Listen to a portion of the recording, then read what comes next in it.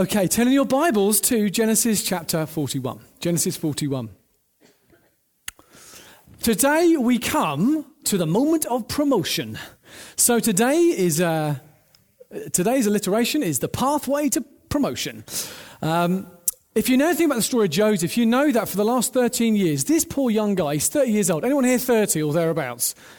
A few of you, yes. Well, I'm 33, so I identify. He has had an absolute battering so far. Poor guy. When you look at his life, he has been, he's had just about everything happen to this guy. He has been so faithful to God, and yet he's had a real battering. And yet what we're going to suddenly find is, near the end of the passage today, is suddenly the music goes from minor to major. It goes from bitter to sweet. Suddenly, this young man who's been so godly is beautifully vindicated. And we're gonna look at that moment of promotion. And I want to draw out lots of parallels between Joseph and us as a church. I believe there's a lot of prophetic parallels. I believe there's lots of parallels for some of you actually individually here as well. You'll go, oh, that's a bit like me. So we're going to learn lots. But my main point really is that that promotion itself, as wonderful a privilege as it is, it needs to be thought through. And in many ways, it could be argued that it's the biggest and most tricky test that God will ever give a man or a woman. Actually, when things are difficult and testing, in an obvious sense, it's sort of easier to cry out to God because you're needing him. But when things are good and comfortable, and actually, as we're going to see with Joseph, suddenly he has wealth beyond his imagination, and he has power and influence and friends and all that stuff. That's the moment when so often we can actually forget our God. So I want to look at this with a soberness to say, Lord, what can we learn from this? So let's read then from verse 41. After 2 whole years, Pharaoh dreamed that he was standing by the Nile, and behold, there came up out of the Nile 7 cows, attractive and plump, and they fed in the reed grass. And behold, 7 other cows, ugly and thin, came up out of the Nile after them, and stood by the other cows on the bank of the Nile. And the ugly thin cows ate up the 7 attractive plump cows. And Pharaoh awoke, and he fell asleep, and he dreamed a second time, and behold, 7 ears of grain, plump and good, were growing on one stalk. And behold, after them sprouted 7 ears, thin and blighted by the east wind. And the thin ears swallowed up the 7 plump, full ears, and Pharaoh awoke, and behold, it was a dream. So in the morning his spirit was troubled, and he sent and called for all the magicians of Egypt and all its wise men. Pharaoh told them his dreams, but there was none who could interpret them to Pharaoh. And then the cupbearer said to Pharaoh, I remember my offences today, when Pharaoh was angry with his servants and put me and the chief baker in custody in the house of the captain of the guard. We dreamed on the same night, he and I, each having a dream with its own interpretation. A young Hebrew was there with us, a servant of the captain of the guard. And when we told him, he interpreted our dreams to us, giving an interpretation to each man according to his dream.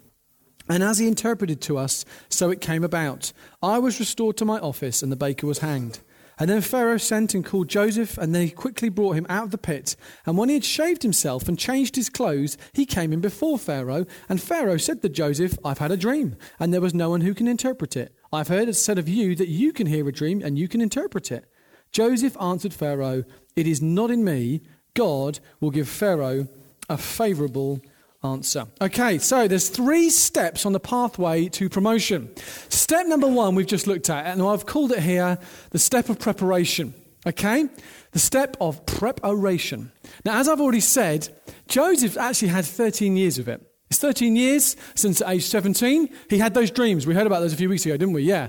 And all those 13 years, year after year after year, they have not been meaningless. They have not been just aimless years wandering along. They have been full of purpose. And yet, it would be so easy to look at those years if you were alongside Joseph as just random nightmare years. Just forget those years, Joseph, and move on to the better times. But what the Bible says is this. Just as with Joseph, if anyone here calls himself a Christian, so God is a God who prepares us for the days ahead. They haven't been random days. They've been days actually full of incredible purpose. You see, at the beginning in verse 1, it says, after 2 whole years.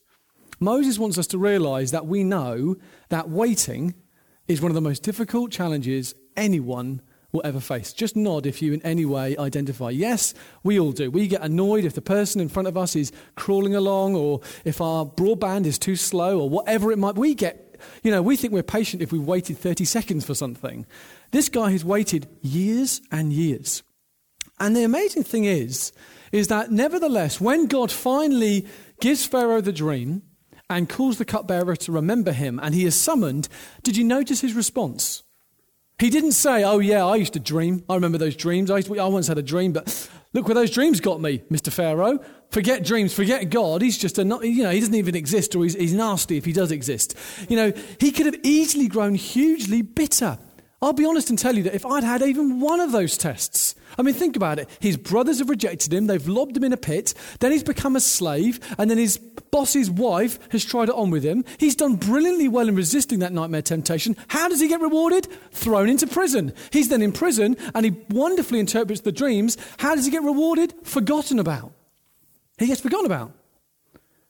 Even one of those occurrences could easily lead a normal person to actually, to be honest with you, grow bitter towards God.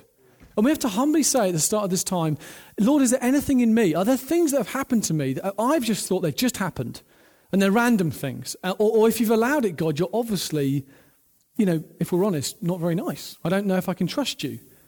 And yet somehow Joseph here, I don't understand how, but somehow he has interpreted these difficult trials that he's been through and kept his heart beautifully pure. Because as we see what comes out, he doesn't say to Pharaoh, oh, I used to dream, but, forget being a dreamer. He says, no, I'm still open to this whole thing of dreams. He's going to, as you see, get himself ready physically. We're going to look at that in a moment. He responds well. We have to ask ourselves, how did he do this? How was he someone who, when everything actually would have been constraining him to come to a negative conclusion of God because life was difficult, how was it that he looked at this difficult season and he endured year after year of difficulty so well? And I think the fundamental thing that had, by grace, he'd come through on was this: the issue of control. The issue of control. You see, we so often, I think, maybe it's just me, I don't think it is just me, but I think if we're honest, we often think we can control life. We think we can control what's going to happen tomorrow. Now, I know the Bible says self-control. I understand that. We have control by the Spirit over our own emotions and our own internal dimensions. But let's just be honest. You can't control what's going to happen to you. You can't. You don't know, let's be honest, whether you're going to live to the end of this meeting. No, I'm just being serious. We don't know what's going to happen tomorrow. We don't. God's in control. Now, this sounds like a fundamental, very basic point. You might be saying, Tom, TGR's over there. We're adults here. But actually, the lesson that he learnt, that, Lord, in this moment of pressure and difficulty, I am not in control, but you are in control, I believe was the secret for him. So that when suddenly he was summoned and the test came to an end, he did so outstandingly well. Control, you see, manifests itself, particularly when it comes to the issues of timing. Timing is huge. Ecclesiastes 3:11 says, God has made everything beautiful in its time. Galatians 4:4 says, at the fullness of time, God sent forth his Son. You see, there is a timing in God that is so often not a timing that we are used to. We have to feel the weight. This is a massive thing. Many of you here are relatively young. And actually, particularly if you're younger, we have to learn this again and again, that so often, even that word about endurance that Lou brought earlier, I wanted to get up and go, amen. It is throughout the scriptures. God so often tests us simply through letting things go on again and again and again. And so God wants us to be a people who learn that I'm not in control. In those times where you think, I just want this to hurry up and I want to take control and make things happen. I love it in verse 14 of the previous chapter. He says, this is Joseph, once he's done the cupbearer's dream. He says, hey, listen, only remember me when it's well with you. Don't forget me, is what he said. Now, that's a very human response. He's saying, listen, when you get out of jail in 3 days, just remember who prophesied it, all right? We would all be tempted to do that. And I don't think it's a sinful thing, but it's a little bit of an example of him trying to control the timing of it. God knew, I'm going to leave you in there for another 2 years. But actually, he was just trying to kind of, can I just try and slightly control this? Can I speed things up? I met a few years ago with good friend of mine who was a young emerging worship leader, and he was just like, yeah, I just thought I'd just let you know that I'm quite a good worship leader. And, if you ever need anyone just to help you with the big conferences and things, just let you know that I'm available. And bless him, it wasn't this awful thing, but he was trying to shortcut, actually, and slightly control, and if honest, manipulate things that actually, ultimately, in God, have occurred. But there was a kind of speeding up in his own attempts. And God wants us in those moments where we feel, in those kind of prison moments, you might be single and think, I just want a husband or a wife. Or you might be married and you think, I just want a child. Or you might be renting and you think, I just want to own a house. Or it might be that you're in a rubbish job and you think, I just want a better job. The list, no matter where you are, there's always something that potentially will make us feel a little like this. And the key, therefore, is to know, Lord, ultimately, I can't control it. I give it to you. I'm not in control. 1 Peter says, humble yourselves, so that then, under the mighty hand of God, he will exalt you in the right time. We do that. We continuously say, Lord, I'm not going to try and control everything around me. I'm going to allow you to be God. And that's the key that he has got here. I'm not in control, but secondly, you are in control. You see, I love this. Did Joseph have anything to do with the dream that Pharaoh had? Nothing. He couldn't control the dream. He was just in there having another dungeon day, God's forgotten me day, which most of us would think. He's in there. And God decides, okay, end of the dungeon days. It's time for me to give Pharaoh a dream. Did Joseph have anything to do with the cupbearer suddenly remembering him all of a sudden, mysteriously? No. God reminded the cupbearer. Now get hold of this, friends. This is massive. This liberates you. Think about your life right now. Okay, many of us, if not most of us, will have something a bit like this. That thing that I just want the next thing. And this is the thing, it's not wrong to want it, but God says, first of all, know that those preparation times are about you and me learning we can't control it. We can't control it. And actually learning that God's in control. God can, in an instant, suddenly sell that house that you're trying to sell. He can suddenly do that. Just as he suddenly gave Pharaoh a dream and suddenly gave the cupbearer his memory back, he can suddenly sell that house and give you a house exactly the one that you want. Or he can, suddenly break through with that child that's a moment is wayward. He can do that in an instant and his timing is perfect. He can suddenly break in with your housemates that you've been thinking, I've been trying to bring God into things and they don't want to hear. God can do that. And this is about a releasing surrender that God calls us into. He says, listen, it's always been the way. I've always been a God who lovingly wants to lift your gaze and stop you thrashing around and trying to make things happen and actually surrender into the truth that you're not in control ultimately, and actually I am in control. And that's a big issue, isn't it? Trust. Are we trusting God? That's huge. Come on, let's be honest. If we really trust that God, Lord, you're saying that I don't need to kind of, make sure my boss sees everything I do? Well, no, don't let that be your confidence for promotion. Actually, let your baseline confidence be that God sees. God is in control. It's wonderful. There's so many parallels here with us as a church. It's amazing. Several years ago, I remember the haunting feedback that someone gave me that Colin Carmichael, he's the chief exec of Canterbury Council, someone had mentioned to him City Church, and we'd been here about 18 years at that point, and he went, City Church? Who are they? And it's like he had no idea about who we were, no idea that we were a church that wanted to be involved in this city, and it broke my heart. It's a bit like Pharaoh having no idea about Joseph. And then suddenly, a year ago, God puts on the heart of a counsellor called James Flanagan, who happens to chair the council meetings. Why don't we get that City Church and to come and talk about who they are? And so we get invited, I represent us and talk about what we do in the council, and they're all listening away. And as I've mentioned many times, I don't want to bore you, since that moment, we have had so much increasing favour with them simply by communicating with them our heart for the city, that we want to bless the city. We don't want to be a little bomb shelter church that has no connections with the city. We want to be involved. And I've mentioned to you Philippe, my friend, who's the city manager, who's a Buddhist, but he loves the church. He loves what's going on. He's taken it upon himself to find us a building, as I've mentioned many times. And he's the most passionate member of this church who's not in the church. He's just amazing. And that's all because ultimately God suddenly said, now is the time. Do you see that? It's exactly the same. We didn't try and, we'd like to present, please. No, they said, come. It's God's amazing timing. And so we think, well, Lord, if that happened there, what's going to happen this week? Lord, you could do anything in my workplace or with my friends. Suddenly, God, you can plant dreams and open doors and do it. It's stunning. It just lifts our gaze from just a normal humdrum life. Oh, I just work there. Hey, listen, you're probably not in a dungeon. You're probably not in a prison, or else you probably wouldn't be here. So if God can take a man from that to prime minister in a matter of minutes, believe me, God can do the same for you. Amen? Amen. He really can. You don't need to make it happen. Just that text I told you about from Terry. I'd just been thinking, I want to read lots of his books and listen to him. And suddenly he texts me. I don't really know Terry Virgo. And he says, do you want to come? That's the same kind of thing. It's God opening something up.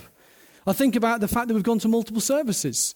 The idea for that was in the prison of my brain about a year ago. I wasn't thinking about multiple services, anything but. I go along to a day conference and Steve Tibbett, another guy, talk about it. And I go, oh my, this is what the Lord is saying. And God summons that idea from the dungeon and propels it into reality. It's a bit like even with the thing with Whitstable and potentially being a congregation part of us. That certainly was not my idea. We were just meeting many months ago now, me and Graham Hall and the leaders there, thinking, what do we do? And it was Graham's idea. He said, I have an idea that they would benefit from a bit of a rest, and so they could come along and be part of City Church for a while and be encouraged, and you would bless them and they would bless you. I was like, that's a good idea. And then Keith Hazel, as I've already said, he prophesies that actually God wants to make us a church with multiple congregations. So we're thinking, Lord, are you joining the dots? I don't know. But the thrilling thing is, it's not something that we've birthed. It's not Tom's idea or Tim's good strategy. If it is of God, it's a God thing. Hallelujah. And that's the way that we should always be, are people who have faith and trust that God leads up. Paul, the apostle, throughout the New Testament, he was always saying, I'm planning on going here, but the Holy Spirit stopped me. He's in control. He leads. He directs. So just think right now for a second, whatever that thing is in your life, where you think, I feel in that area a bit like this. And just in your heart say, Lord, I'm going to trust you. I'm just going to trust you. I'm going to say, Lord, just as you got him out of a prison in a second, and your timing was perfect. Lord, I trust you. I trust you. I trust you. I trust you. Believe me, it thrills his heart. When I know Daisy and Lily, they trust me. Doesn't get any better than that. As a parent, to know your kids trust you, believe me, it pleases his heart. So the first point then is about preparation. But then we see the next stage, which I've called the prelude of probing. What on earth am I talking about? I hear you say. Bear with me. Verse 14. Actually, no, verse 17. Then Pharaoh said to Joseph, behold, in my dream, I was standing on the banks of the Nile. And then he recounts the dream again. We'll just move to verse 25. And then Joseph said to Pharaoh, the dreams of Pharaoh are one. God has revealed to Pharaoh what he's about to do. The 7 good cows are 7 years. The 7 good ears are 7 years. And the dreams are one. The 7 lean and ugly cows that came up after them are 7 years. And the 7 empty ears, blighted by the east wind, are also 7 years of famine. It's as I told Pharaoh. God has shown to Pharaoh what he is about to do. There will come 7 years of great plenty throughout the land of Egypt. But after them, there will arise 7 years of famine. And all the plenty will be forgotten in the land of Egypt. The famine will consume the land. The plenty will be unknown in the land by reason of the famine that will follow, for it will be that severe. And the doubling of Pharaoh's dream means that this thing is fixed by God, and God will surely bring it about. Now, therefore, let Pharaoh select a discerning and wise man, set him over the land of Egypt. Let Pharaoh proceed to appoint overseers of the land and take 1/5 of the produce of the land of Egypt during the 7 plentiful years. And let them gather all the food of these good years that are coming and store up grain under the authority of Pharaoh for food in the cities. And let them keep it. That food shall be a reserve for the land against the 7 years of famine that are to occur in the land of Egypt, so that the land may not perish throughout the famine. So suddenly, he moves into the next step of the path of promotion, what I've called this this prelude, this beginnings of promotion, this prelude of probing, which is a slightly funny word, but actually, I think it's what's happening. He is being probed and sort of, inquired of by the most powerful man in the world. Okay, Pharaoh was the leader of Egypt, and Egypt had a kind of world dominion for 1,300 years, which is more than the Roman Empire and the Greek Empire combined. It's a big deal when he says, I want to see you. So he has summoned him. And what we have to understand is this, is many of you here today, and listen to this is going to happen to you. Not literally with Pharaoh, but you are going to be called suddenly out of your dungeon, and you will be called by God into those moments of probing that God allows, where you are suddenly called to actually represent God in some way in those situations. Joseph would have had no idea on this day that suddenly this was going to be a time of real probing. And yet God knew that. So even now, realize that this can happen very quickly. Again, as I mentioned in that Keith Hazel prophecy, God spoke through him to say, it won't be always about having 40 years of getting ready for things. Be ready to be on the move. And that's a word for us as a congregation, as a family, that we're to be ready in your lecture theatres, with your neighbours, in the workplaces, wherever it is that God's positioned you to be ready. Lord, is this going to be a time when you suddenly open up? It says, doesn't it, in Colossians, be ready to have an answer, to defend yourself, as it were, as Christians. Be ready to explain what it is that you believe. And we see here a couple of very helpful tips, as it were, that we can draw from Joseph so that when we're in those moments of probing, we do well. And they're not complicated, but they're powerful. The first of them is he was wise. Say wise. Wise. He had a shave and he put on some fresh togs, all right? He actually thought to himself, I know I'm spiritual, but I'm also physical. Now, as Christians, we can sometimes be Gnostic. And what I mean by that is we're super spiritual. And we can almost think, actually, the physical is just irrelevant. It's all about the spirit. But actually, he understands that God has made us physical beings. And therefore, we are called to have that in our thinking as we live our lives, as ambassadors for him. Do you understand that? That how we present ourselves physically actually matters. 1 Corinthians 9, Paul says, I become all things to all people, so that I may win some to Christ. If he was Jews, he would present himself differently. If he was with Gentiles, he'd present himself differently. He was actually sensitive to the audience and the people that God was bringing his way, so that there weren't unnecessary stumbling blocks. Things that were not that big a deal, but can put people off from actually hearing the real truth. That's why as a church we are passionate actually about making Sundays and the whole of church, but particularly Sundays, practically, physically, as accessible for people who are not used to church as possible. That's why we put lots of work into things like presenting things in ways that people can access and understand. Why we have clear signage so they know where the loos are and they know what TGR is. Oh, it's kids' work in the black hole. What's that? And actually we have coffee and tea in real mugs so that, it's actually normal. And actually coffee that's reasonably strong. And we actually have, that's an important one, and we have papers so that if you're on your own, you can just, not feel like a wally and you can do something. Thinking practically, we have a TV for the kids so that parents can actually, have a breather for a few seconds before I meet God. So it's those kind of practical things that actually as a church, we hold dear. Proverbs 20 or 21, it says that the war horse is prepared for the day of battle, but the victory belongs to the Lord. God ultimately brings his victory, but there is a preparation in all of life. If you're a student, let me be honest with you. If you've got exams, revise. All right? Don't think the Lord will grant me the answers. He might, but I just wouldn't take that. I would assume that he wants you to physically be prepared. He realized that Pharaoh probably would have been expecting him to turn up smelly, stinky, been in prison for years, and actually he turned up looking sharp and already onto a winner. That's important for us, those kind of things. And so even as we have been liaising with the council, we've been trying to think, how can we help them to understand? When we went to the presentation, trying to get PowerPoint slides that communicate we're about people. We care about people. And those kind of physical things are hugely important. In those moments where God gives a probing, as it were, a testing, and puts a bit of pressure on you, think about those practical but important things. But also verbally, Look at the language he uses. It's clear, it's bold, as we're going to mention in a moment, but it is accessible.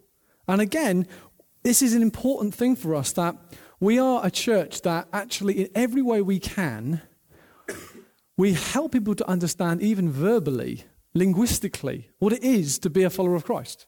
There are some long words you just can't get around, like redemption, justification. You have to just help people to understand it. But actually, thinking creatively so that people can understand, oh, okay, you're about this and this. So, for example, one of the ways we've expressed our desire with the building is not we just want a really brilliant place for Sundays and worship. No. What we actually say is, well, it's a community centre. It's a community space with flexibility for worship. Do you see that? That makes a big difference for someone who's not in your community and thinking, are you just going to be about yourselves? The way that you take care over how you express things is important. And we learn this from him. So he's wise. He shaves. He gets clean clothes on. I will leave you to join the dots in your own situations as to how you can apply that. But the other thing is the other side of the coin. He is wise and he shaves and everything else. But he is so bold. Just say bold. Bold. I love the word bold. It's great, isn't it? It's just, he's bold. He is bold, first of all, in terms of the way that he unashamedly uses the name God. Do you notice that? He says, I can't do this, but God can. And again and again and again in this chapter, you see him, God will do this. God's revealed it. God said this. Just bear in mind, okay, Pharaoh was regarded as God.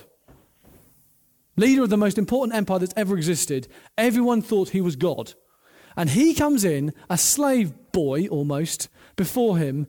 And the first thing he says to him is effectively, the real God will give you a favourable answer. If that isn't bold, I do not know what is. Okay, it's like going to David Cameron and he says, what do you think about this thing? And you say, well, actually, the real Prime Minister, God, will give us the solution. It's bold. It's effectively a bit like the difference between saying God and Jesus. Yeah? It's harder to say Jesus, isn't it? There's something about Jesus that's so specific. And the interesting thing in the Hebrew is, every time that Joseph says the word God, he includes the definite article, effectively the God. He's saying in Hebrew, the God, the God, the God. Every time that Pharaoh says it, he leaves it out. You can't see the difference in English. But in the Hebrew, I'm told from the commentators that actually he's just like God in a general sense.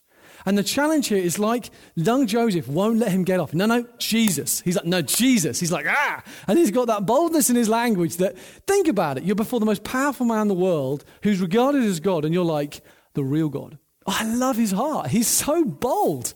It's magnificent. It's like Jesus. Jesus was like this. You see again and again. He says things. You think, oh, Jesus, you can't say that. And he just does. He just does. He just says it. And people are like, that's why they ultimately killed him. Because of his boldness. But he just knew he was bold in his language. And the reason he was bold in his language was because he didn't care. Now, when I say that, I don't mean he didn't care in the wrong way, but I mean I believe the approval thing, having people accept me, which we all struggle with. I think in his years in prison, that's one of the big things God had been nailing. And so he just lived for God. There's no one else in there to talk to, just talk to God. And he was close to the Father. So when he came out, he thought, do you know what? Yeah, you're the most powerful man that's ever lived. But ultimately, I know someone who's standing behind you, metaphorically, who's a lot bigger and stronger. It's called God. Every boss is only momentary. Colonel Gaddafi can go in an instant. Mubarak, leader of Egypt, can go in an instant. Romans 13:2 says this: there is no government or institution of authority, none that exists outside of God's putting it there. Do you understand that? That is amazing that Christ had that in his heart. Joseph had in his heart. He was wise, he was sensitive, he got shaved and everything. But then when he was there, he was just so bold. Who here wants that? I want that. The only way we get that is through that devotion to God, knowing the Father stands behind every person of influence. Secondly, though, he was also bold regarding the future. You see, if it was me, I would have been tempted to say, oh, your dream means that there's going to be 7 years of loads of plenty and 7 years of famine. I would have kind of softened a little bit. But he just says it how he is. Young guy facing this guy, 7 years of plenty, but there's 7 years of horrific worldwide famine. He is bold about the future. this moment of pressure and probing, he doesn't hold back. He doesn't just soften it and sugarcoat it. And as Christians, we have to have this in our hearts. As difficult as it can be, we have to be those that we are saying, when it comes to why do we think this recession's happened? Is it just the evil bankers? Well, maybe they're not great. But do you know what? The reality is we're all kind of to blame. If we're all living beyond our means, if we're all ultimately greedy, if we're all ultimately buy rather than save and give away, ultimately, it's not one person or a group of people. It's actually the human heart of sinfulness. And as we communicate that, it won't be very popular. It's not surprisingly, because we're saying we can't just make a scapegoat. There is a human condition that leads to this thing of boom, bust all the time. It's called greed. It's called sinfulness. And that's being honest about the diagnosis of things is so key. I heard a story about Bill Hybels, who leads a huge church in Chicago, who was invited before the President of America, the previous one, George W. Bush, and him and a few other pastors, and they had the morning together and they talked various things. And at the end of it, George W. said, has it been a good morning together? And they all said, oh yes, wonderful. Thank you so much for inviting us. Until he got to Bill, and he said, honestly, President, it's been a waste of time. In my humble opinion, we haven't talked about any of the real issues, any of the real things that have caused the situations and the difficulties. I have to be honest with you, I don't think we've at all touched upon any of the real issues. And George W. Bush looked at him and said, thank you. I'd like you to be my special advisor. Isn't that amazing? He didn't smack him over the head or got him, deported or something. He actually knew that, particularly if you're a person in influence, you just get surrounded by people who just go, oh, you're amazing. And actually, when God positions you, it's not that you're being cocky or being arrogant, but there is that sense in which we are called to call a spade and actually be honest about things, even when it hurts, to quote Martin last week. But thirdly, we also see he's bold about his response. Not just the words, calling God, God, not just in terms of the future, but his response he is bold about. Look at this. He says, in effect, yes, God is going to do this thing. Years of plenty, years of famine. And often as Christians, we can think, well, if God said something, we can just kind of watch him do it, right? He's God, he's going to do it. Actually, mysteriously, the Bible says, yes, God is sovereign and he calls and he speaks about things happening, but we don't go passive. We don't just go, oh, well, the Lord will do that. Actually, we are called to be those that, well, if you said you're going to do this, Lord, therefore our response is to respond. We actually get ourselves ready. We actually align ourselves with what you've said. And so in those moments where God puts the probing upon us, we're called to be those that speak boldly and do the other things I've mentioned, but also look to respond in a practical and specific way that is bold. I love the fact that we see here, he says, in effect, this isn't just your problem, it's my problem as well. We're going to have to respond to this. If this famine is going to come, there are specific and practical things that we need to do. He's actually very practical. It's amazing. He's like this prophet who hears from God, and then he moves into kind of, mighty strategist as well, all in one. And God calls us to have practical solutions that actually require us to get involved as well. And I love it. Look in verse 16. It says here, Joseph answered Pharaoh, it's not in me. God will give Pharaoh a favorable answer. So my last point about being honest is true. But the fact is that God will often give people favorable answers. He does actually love this world. That's why he sent his son.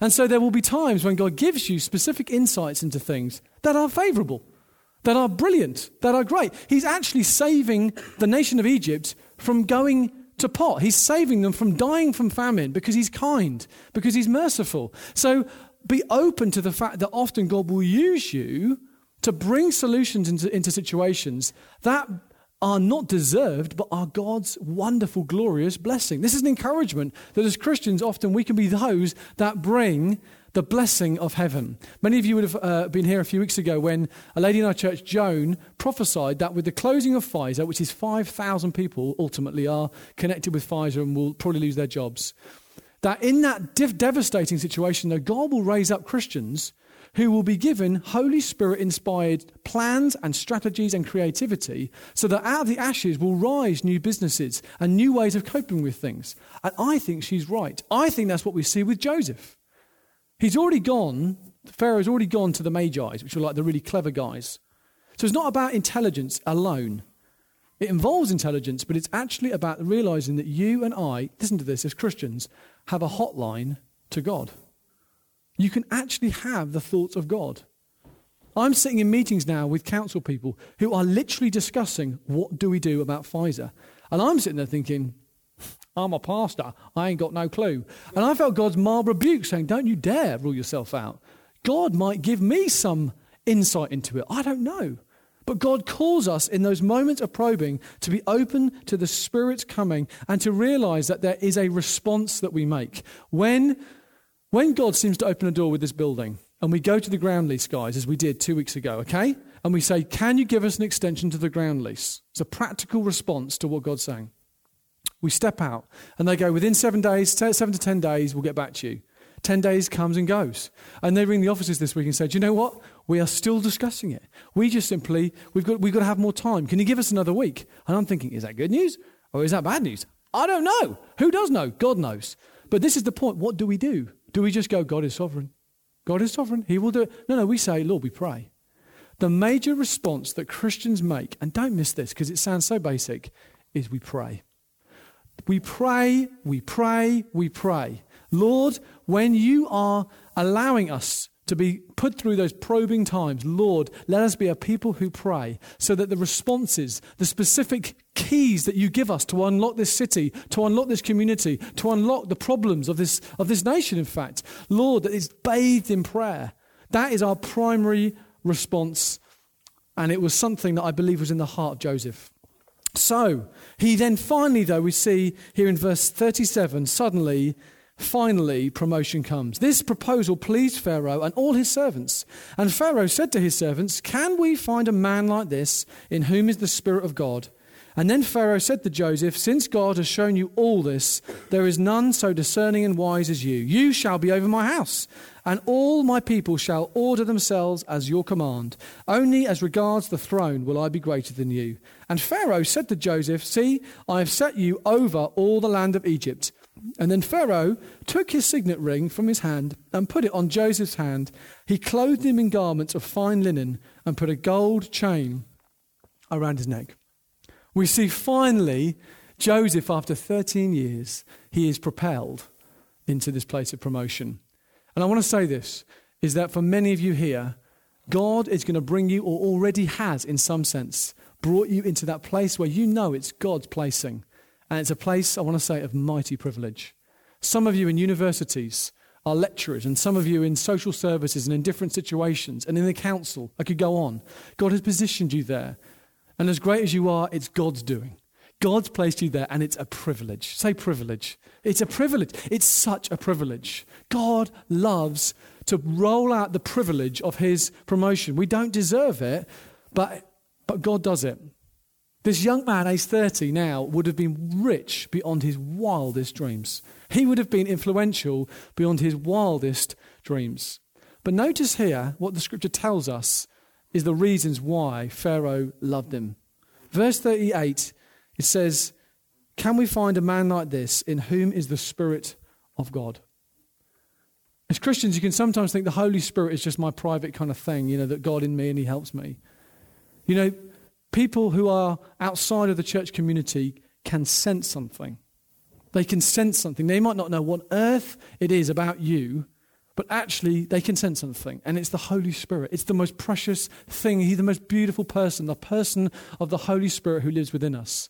The person of the Spirit. But we also see he describes him as wise and discerning.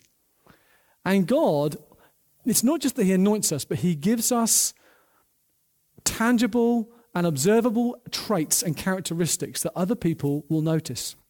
There's things that they can't see, i.e. the presence of the Spirit, but there's things that they can see, their integrity, the way that you deal with those different people, the skill that you have in people managing. It's something that's amazing, and I want to invest in you. This is actually what God loves to do and is doing and will continue to do with us, not just individually, but even us as a church. It is genuinely, guys, a season of promotion for us together as a church family. The amount of things in the last few months that have just come about because God has sovereignly started to raise the profile of the church, to raise us up and to give us favor in so many ways. I've mention the council many different times. And even this whole thing of the building, the prophecy that came on the first night, it was like when you turned 21 in the olden days, you were given a key to your house. And it was a big moment. And it was a sign of a privilege. And actually, God was giving us this building, and it was like a privilege. And it came with a responsibility. It came with a sense of this isn't a small game. This is a big deal. You know, this is a place that for decades will be a place in the heart of the community. There's that privilege that we must feel. God's doing it. He's actually doing it in a way that we can't control. It's just hilarious. On Christmas Day, I got a text from Ewan, who leads the homeless shelter, just to say, I've just spent hours enthusing to the Archbishop of Canterbury, who's our patron, about you as a church. And guess what? I've just given him your mobile number, so he's going to be ringing you imminently. And you just think, oh my goodness, that's terrifying. You know, what do you do with that? I don't know. It's just almost funny. But you just think God is raising the profile. He's bringing that level of promotion and notoriety in a good sense. You know, more than ever, newspapers wanting to write about the church. And this is the thing, guys. It will happen for some of you here that you will be raised up by God. So actually, you will be earning lots of money, like Joseph was. You'll be in a position of real influence and real power. And actually, we have to understand that it's a mighty privilege from God. It's a mighty privilege. But God can do this because it's actually a small picture of what he's already done. When you become a Christian, do you know what? You go from being a slave in a dungeon to being someone who can come before the king.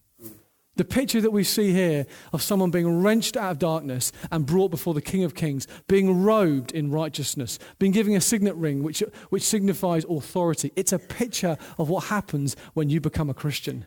And the reason that Joseph was enabled to experience this earthly blessing was because he was already experiencing every spiritual blessing, as Ephesians 1 tells us. That as Christians, when these things happen, we have to have our roots deeply found, not in our newfound notoriety or influence or whatever it is, but actually in the fact that, do you know what? There has been a spiritual promotion that's occurred. Whatever it was for you, that is 10 trillion times greater than any momentary thing that God may want us to walk into. And that, I believe, was in the heart of Joseph. And that was why he could handle it, because as well as a privilege, there's peril.